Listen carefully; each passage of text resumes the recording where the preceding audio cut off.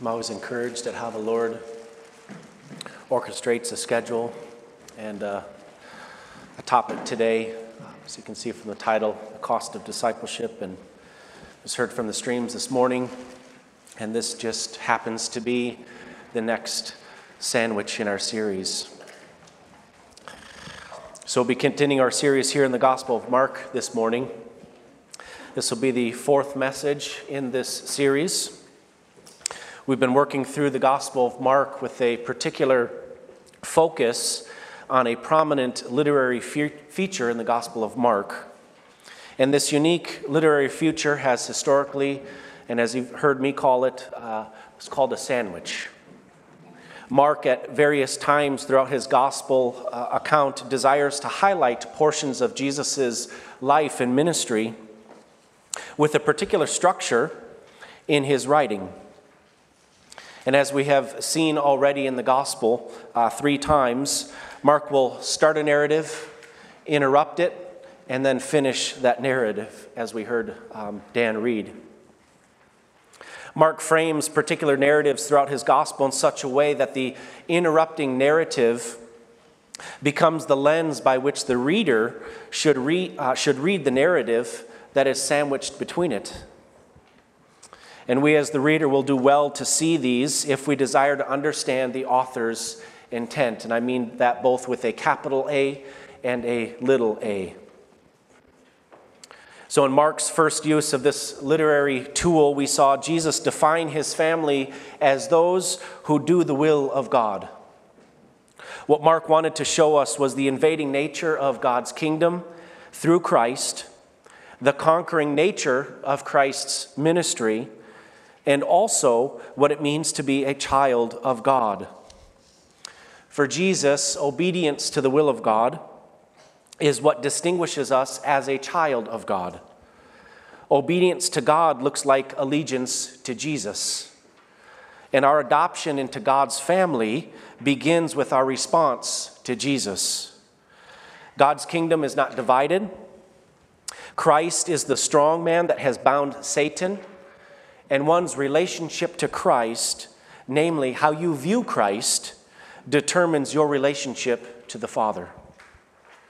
And then in Mark's second use of this tool, we saw the nature of God's word in the parable of the sowers. It was in this narrative and teaching of Jesus that there were insiders and outsiders. The parables themselves are used to reveal this reality.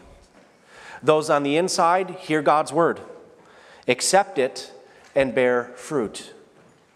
Those on the outside are not able to hear and see the truth of Christ, but those on the inside hear God's word, respond, and live obediently. And then the secret of the kingdom is given to those on the inside. Those on the inside are the true disciples, the true family members of Jesus. And Jesus himself is the key to understanding the Word of God. Jesus is the one that opens our eyes to see the kingdom of God. And the Word of God in flesh is the key to the kingdom. It is hidden to some, but it is revealed through Christ to his disciples. And then in Mark's third use of the sandwich, we saw Jesus' ability to heal in the midst of lost hope. And even more precisely, Jesus' cleanness invades and cleanses us from all unrighteousness.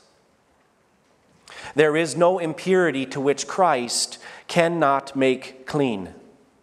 This was seen with the woman who had been healed from the flow of blood for 12 years, and with the 12-year-old daughter of Jairus, who she was raised from the dead.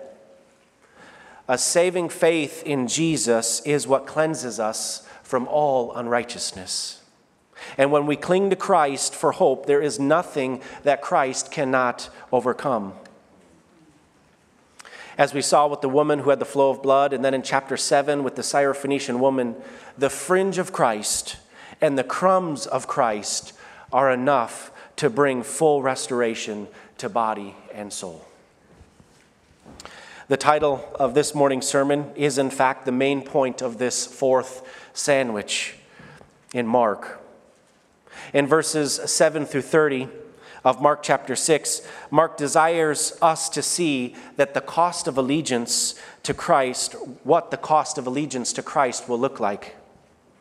Mark inserts the narrative of Jesus sending out his disciples on mission to preach the gospel, the story of John's death at the hands of Herod. So there'll be two parts to the sermon this morning.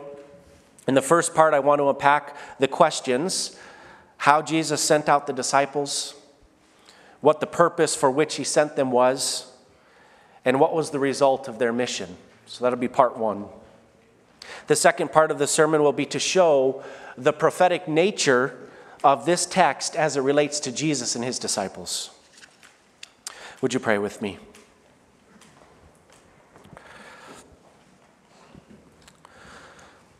Father, we thank you for your word that is before us. May we glean from it this morning. May we see the glories and the blessings of a life lived in full allegiance to Christ, preaching the gospel, going out, being sent, sending well. Father, we desire the gospel to reach the nations. We think specifically this morning, too, of the streams who are with us, and they have been doing this at great cost, Lord, being pushed around a bit from location to location, but faithfully desiring to reach the Sean people for the gospel and many others along the way. We thank you for their faithfulness. May we as a church body better love and serve them and come alongside them in this mission. And may some from among us join a call to the mission field. So be with us this morning as we unpack from Mark this cost of discipleship. May we accurately count the cost of discipleship. May we look for daily ways to submit to your call. We lift up your word now and the preaching of it. In Jesus' name, amen. So let us answer the first question this morning of part one. How did Jesus send out the disciples? There are several things that contribute to the manner in which he sent out his disciples, but we must first notice that Jesus had this mission in mind when he first called each of them. Back in Mark chapter 3, verses 13 through 15, tell us this. Quote, "He went up to the mountain and called to them those whom he desired, and they came to him. And he, being Jesus, appointed 12, whom he also named apostles, so that they might be with him and he might send them out to preach and have authority to cast out demons." The mission that Jesus was going to be sending them out on in our text was in his mind when he called them initially. This brings us to the first feature of how Jesus sent them out. Jesus sent out the disciples. I know that's obvious, but the implications are serious. The 12 disciples did not deploy on their own. They were sent out by Jesus. And just a quick point of application, we ought to be weary of self-appointed missionaries, self-appointed pastors, self-appointed teachers and preachers, those that have commissioned themselves and have no connection to the authority of the local church. They ought to be questioned. So it's obvious, Jesus is the one that sends out his disciples for mission. The second feature to the manner in which Jesus sent out the 12 was 2 by 2. One commentator commented on this as almost a relationship to Noah. I didn't quite see that, but here's some other observations that I think flow about what Jesus was doing with 2 by 2. One commentary suggested this sort of method was possibly a normal rabbinical treatment or practice.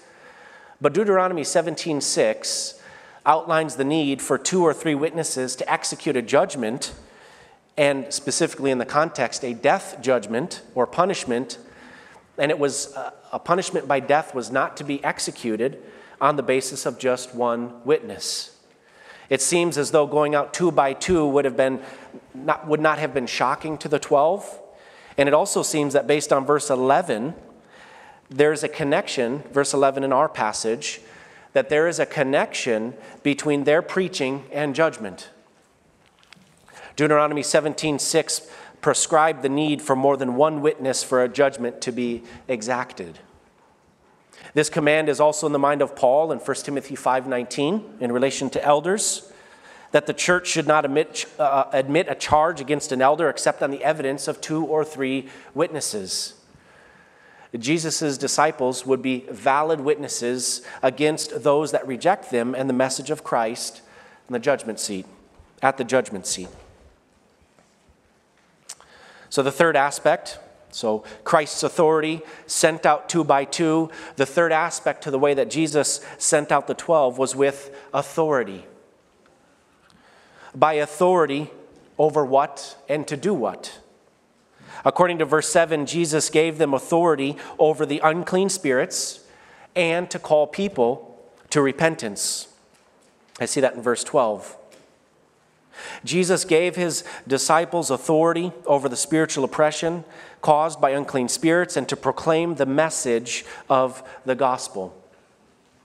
And we know from Mark chapter 1, verses 14 and 15, that Jesus came preaching the gospel of God and the invading nature of the kingdom of God into this earth, and it required repentance.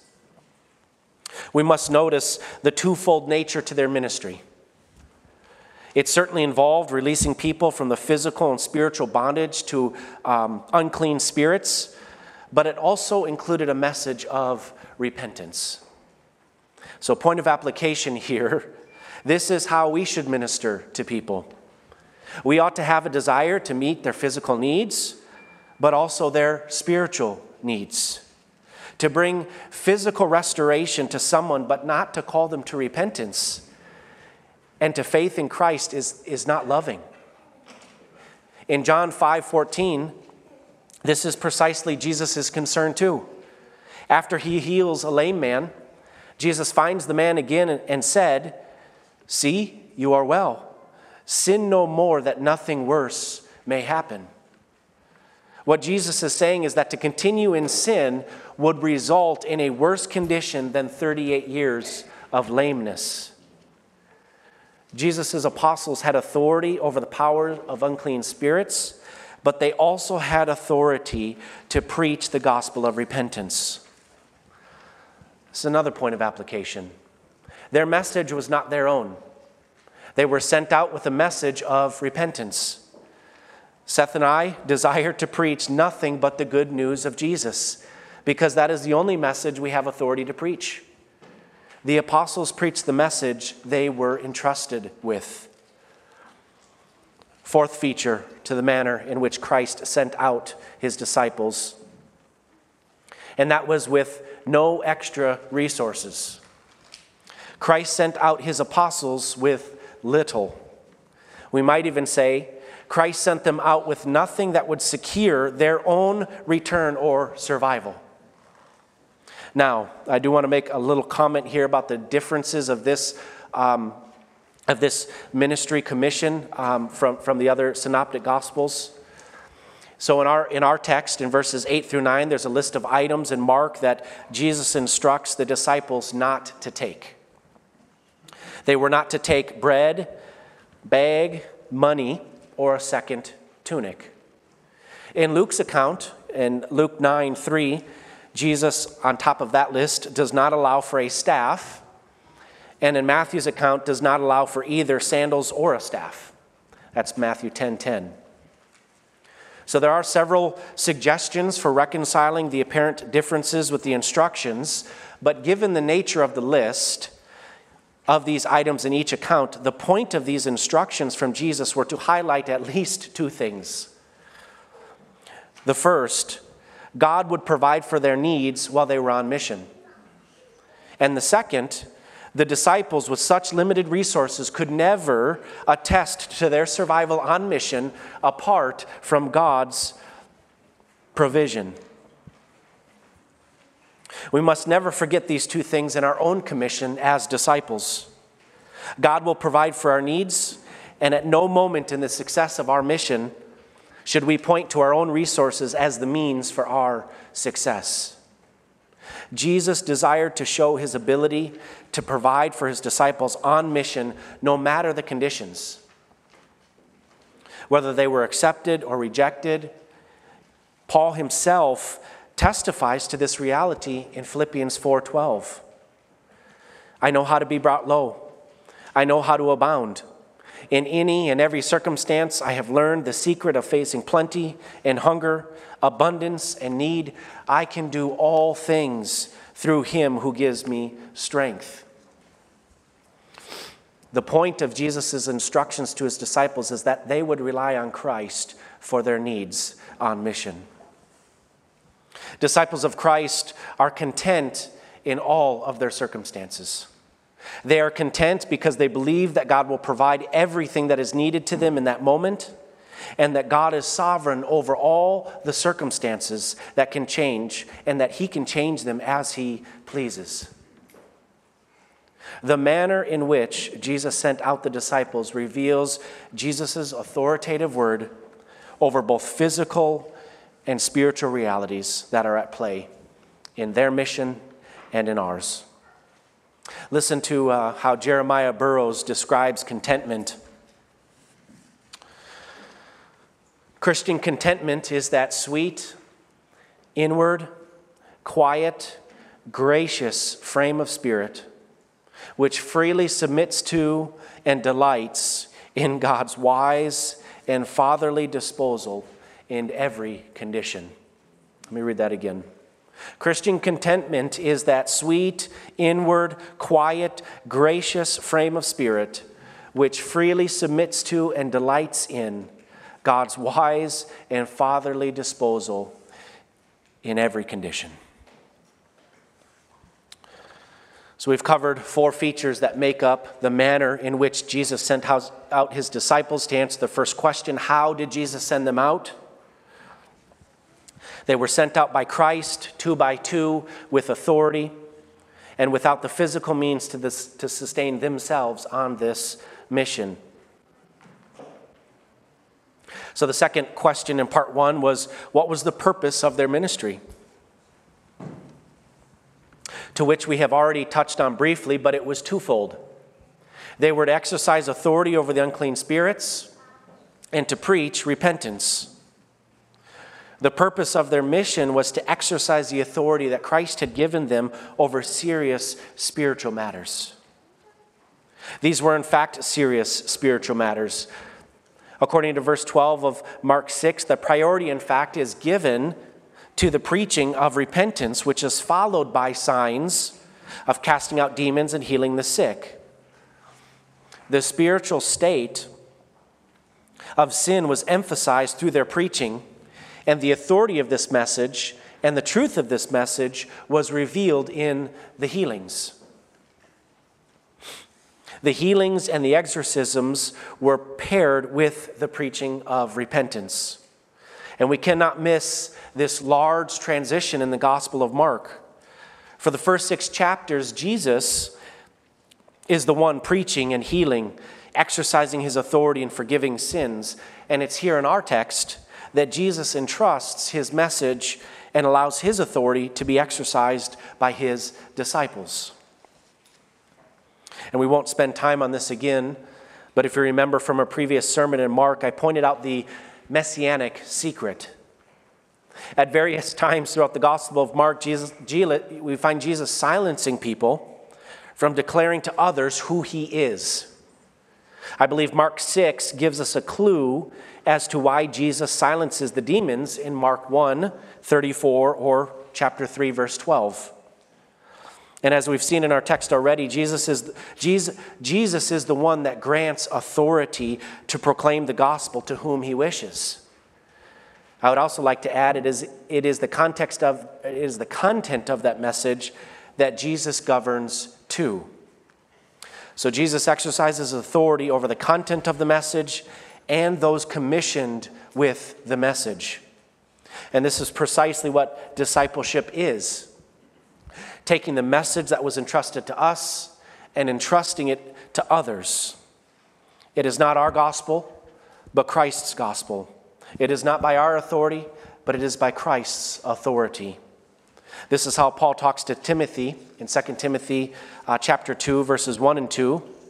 You then, my child, be strengthened by the grace that is in Jesus Christ, and what you have heard from me in the presence of many witnesses, entrust to faithful men who will be able to teach others also. As we'll see in just a few minutes, there is much discussion and uncertainty of who Jesus actually was. The demons knew it. The demons knew that Jesus was the Son of God, according to Mark chapter 1 and chapter 3. But Jesus exercised his authority over the message being preached and who would bring his message to the nations. In other words, the preaching of the gospel and the ambassadors of the gospel are chosen by Jesus. Finally, as we close here on part 1 of this sermon, last question, what was the result of the mission? According to verse 13 and 30, demons were cast out, many who were sick were healed, and the apostles returned to Christ. Again, some very simple observations to this text, but they are not insignificant. Jesus purposefully limited their resources on this trip, yet they were sustained on their mission as they went house to house. We should also notice that Jesus' authority, as it was being exercised by the disciples, was effective. What Jesus had been doing, the disciples were able to do. Just as Jesus had exorcised demons, healed many who were sick, and preached the Gospels, the disciples were also successful. The disciples, however, seem to forget whose power it is that casts out demons only 3 chapters later. In Mark chapter 9, the disciples were unable to heal a boy who had an unclean spirit. In verse 29 of Mark chapter 9, Jesus explains to his disciples that this kind of unclean spirit can only be driven out by prayer. The theme of this section in Mark chapter 9 is faith and unbelief. And Jesus rebukes the disciples for their unbelief, which was the reason they were unable to cast out this unclean spirit. We must never forget that every ounce of our success in our pursuit of making disciples is empowered by Christ. When we lose sight of Christ and neglect prayer, we should not be surprised when ministry is not successful. We must remember that our authority is derivative, and it is Christ's power in us that grants success. This brings us to part 2 of the message, which is the prophetic nature that this text has for discipleship. In verses 14 through 29, we see Mark insert the narrative of John the Baptist's death right into the middle of the disciples' successful missionary endeavor. We must ask, why does Mark put the story of John's death in the midst of a successful missionary story? And I'm going to argue that Mark wants to make the connection between persecution and discipleship.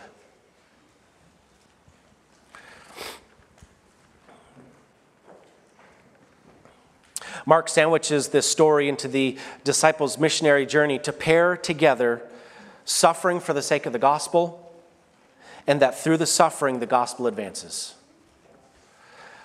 I would like to make just a few observations about this narrative before unpacking from the rest of Mark this pairing of suffering and following Jesus. Number 1, Jesus' name and power was clearly spreading throughout the region, such that King Herod heard about Jesus. But again, we see Jesus compared to John the Baptist and Elijah. There is still some uncertainty, at least in Herod's mind, over who Jesus is. We must first notice we must also notice King Herod's guilty conscience coming to the surface. We know from verse 20 that Herod feared John because he was righteous and holy. And although being perplexed by him, Herod would listen to him and didn't put him to death. But we can see in verse 16 that Herod is convinced Jesus is John the Baptist, whom he beheaded. We learn in verse 17 that John was put in prison by Herod for the sake of Herodias. Herodias was the wife of Herod's brother Philip, and he married her, which John had told Herod was not lawful for him to do. And I think Seth mentioned this a couple weeks ago, but John the Baptist had no problem holding up the word of God to Herod and exhorting him by it, that it was not lawful for him to have his brother's wife. Leviticus 18:16 and Leviticus 20:21 are clear that Herod broke God's law by taking his brother's wife. And John was holding up the standard of God's law to the magistrate and called him to act according to God's law. John did not back down from his position, and it cost him imprisonment and eventually his life. We can see in verse 19 that Herodias had a grudge against John for exhorting and rebuking them for this adultery. Herod's house was certainly divided. Herod heard John gladly, perplexed by him certainly, but heard him gladly. Herodias was simmering in her guilt and wanted to get rid of John.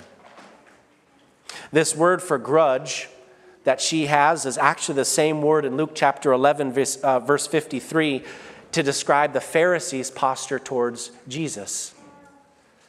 The nature of this word is a hostile type of grudge. Herod is portrayed through this narrative as someone who is unassertive, spineless, and easily dominated or intimidated.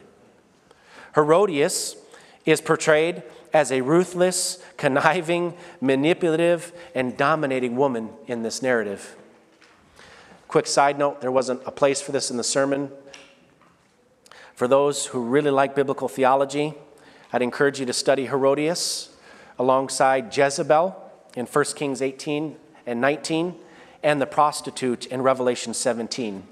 And in Sunday school, when we get to Revelation, maybe we can tackle that. It is Herodias' daughter, likely Herod's niece, that dances for Herod and his guests on his birthday. And Herod vows to give Herodias' daughter whatever she wanted, up to half of his kingdom. And after inquiring with her mom, the daughter asks for John the Baptist's head on a platter. If in fact this dance was erotic, Herod would have also been guilty of Leviticus 18:17, which prohibits a man from uncovering the nakedness of a woman and her daughter. And then along with his careless oath and his fear of man, he is pressed into yet another crime of killing an innocent man to maintain his integrity. What irony there is here. In efforts to maintain his integrity, his lack of integrity is on full display. As he has taken a wife that was not lawful for him to take, imprisoned a righteous and a holy man, made a rash vow to his stepdaughter, and desired to keep his word to her instead of keeping God's law. Herodias took advantage of her husband's rash vow and his fear of man to deal with her grudge against John. Doesn't this just reveal how dominated Herodias was by her grudge? The king, it seems, would have been inclined to give up anything after this dance, but she wanted John the Baptist dead, taking her revenge, exercising her power, rejecting God's law, using her daughter, and using the king to do her bidding. Just an outright rejection of God and his messenger. So what does this have to do with the prophetic nature of this Markan sandwich and the cost of discipleship? Listen to Mark chapter 8, verses 34 through 38. And calling the crowd to him with his disciples, this is Jesus, he said to them, "If anyone would come after me, let him deny himself and take up his cross and follow me. For whoever would save his life will lose it, but whoever loses his life for my sake and the gospel's will save it. For what For what does it profit a man to gain the whole world and forfeit his soul? For what can a man give in return for his soul? For whoever is ashamed of me and of my words in this adulterous and sinful generation, of him will the Son of Man also be ashamed when he comes in the glory of the Father with the holy angels. Listen to Mark 10, 29 through 31. Peter began to say to them, "See, we have left everything and followed you." Jesus said, "Truly I say to you, there is no one who has left house or brothers or sisters or mother or father or children or lands for my sake and for the gospel who will not receive 100-fold. Now in this time, houses and brothers and sisters and mothers and children and lands with persecutions, and in the age to come, eternal life. But many who are first will be last, and the last first." And then finally, in Mark chapter 10, verse 39, when James and John request to sit at Jesus' right and left hand in glory, Jesus said to them, "The cup that I drink, you will drink, and with the baptism with which I am baptized, you will be baptized." 3 times in the book of Mark, Jesus predicts his death, but we are also shown the cost of discipleship. It's on display here in Mark 6, but as we just heard from Mark 8 and chapter 10 as well. In these passages, whoever loses his life for the sake of Jesus and the gospel will save it. And his disciples will drink the cup and be baptized with the baptism that Jesus himself was baptized. Let's say it this way: as goes Christ, so goes his disciples. And this principle is clearly seen in our passage and throughout the Gospel of Mark. It is not Herodias like the Pharisees, unable to execute their grudge against a holy and righteous man until they can convince the civil magistrate to use the sword to do their bidding. Is Herod not like Pilate, washing his hands of guilt when he says, I have to keep my words to the guests, even though he knew John was a man of God and should not be put to death? A righteous man suffering at the hand of the unrighteous.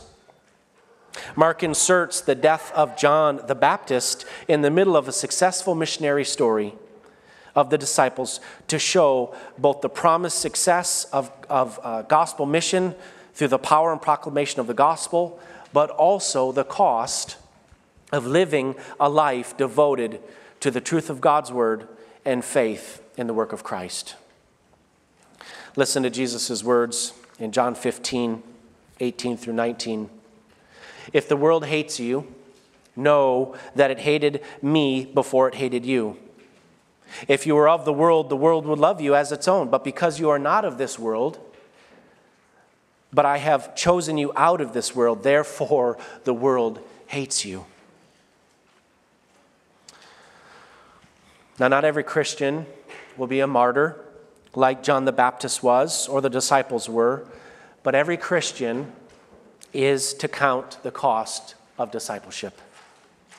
And according to church tradition, all the disciples except John, who was left for dead at the island of Patmos, was killed because of their faith. Listen to some of the traditions we have from church history about these disciples. Peter was forced to watch his wife's crucifixion, and then was crucified himself, but per his request, desired to be it upside down, as he did not feel worthy to die in the same way that his Lord died. The Apostle Andrew converted the wife of a Roman governor to Christ, and when she would not recant, the governor had Andrew put to death by crucifying him on an X-shaped cross. James was beheaded. Philip, the first of the disciples to suffer martyrdom, was by most accounts stoned to death in Asia Minor. Then Nathanael, he was either tied up in a sack and drowned or crucified. He died on behalf of Christ. Then the Apostle Matthew, according to earliest traditions, it suggested he was burned at the stake. Thomas was killed by being run through by a spear. Judas, the son of James, not Iscariot, is suggested to have been clubbed to death.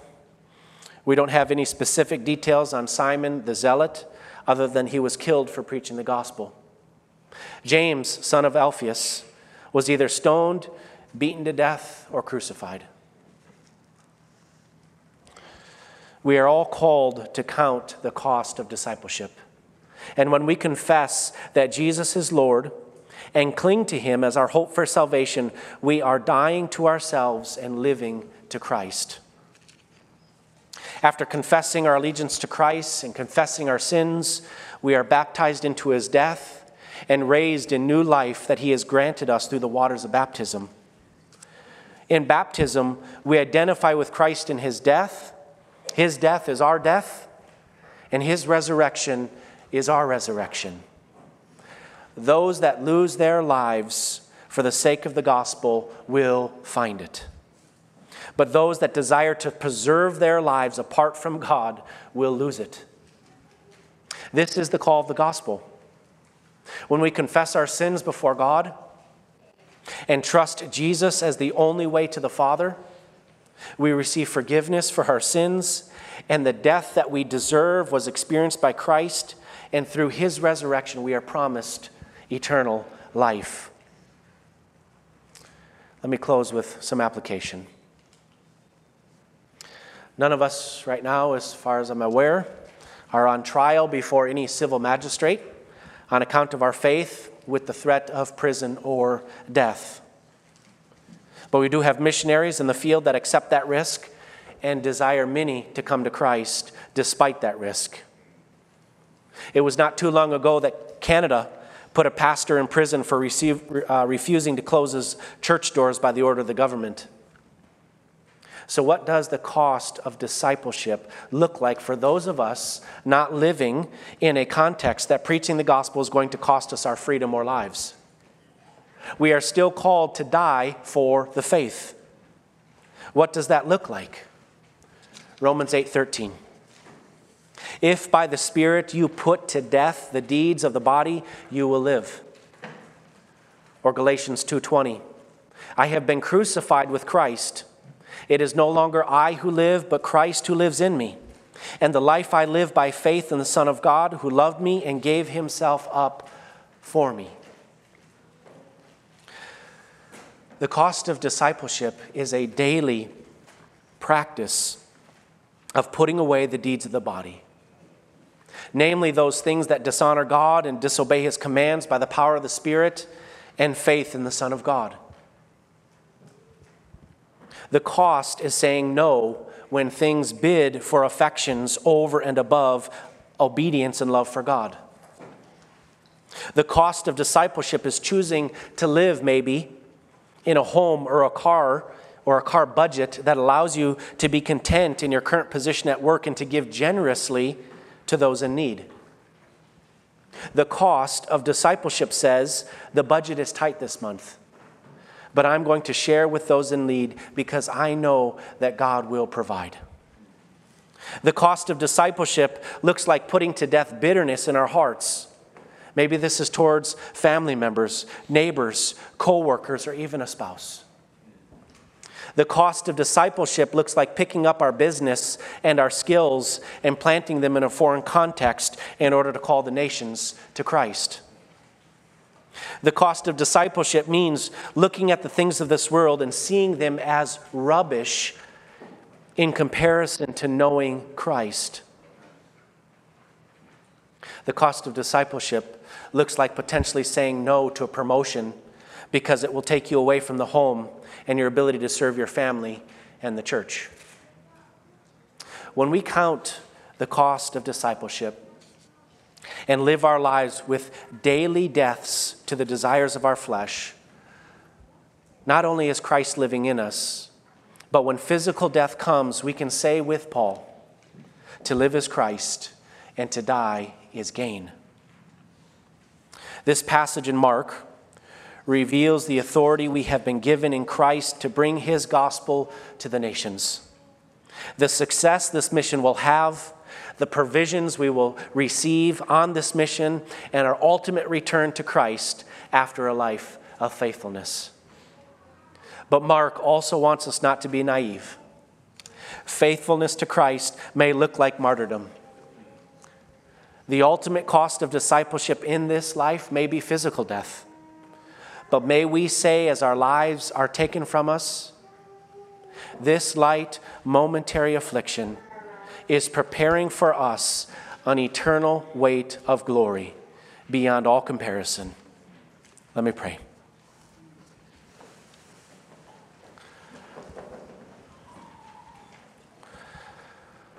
Father, there may be some of us that are called to give our lives on account of the gospel. Father, would you keep those strong and comforted in the hope and truth of the gospel, that it is a light, momentary affliction. And Father, for those of us that desire to send missionaries, if we are not going, may we be living in death to ourselves every day. May we die to ourselves, die to our passions, die to our desires. May we count nothing, everything in this world as nothing in comparison to knowing Christ. May the worth of Christ be proclaimed certainly in our lives, but may we also proclaim Christ with our words. Thank you for your word. May it be sowed in our hearts, and may we return 30, 60, and 100-fold. May we cling to Christ for hope. Bless the rest of our time here in worship. In Jesus' name, amen. Who shall separate us from the love of Christ? Shall tribulation or distress or persecution or famine or nakedness or danger or sword? As it is written, for your sake we are being killed all the day long. We are regarded as sheep to be slaughtered. Knowing all these things, we are more than conquerors through him who loved us. For I am sure that neither death nor life, nor angels nor rulers, nor things present, nor things to come, nor powers, nor height, nor depth, nor anything else in all creation will be able to separate us from the love of God in Christ Jesus our Lord. You are dismissed.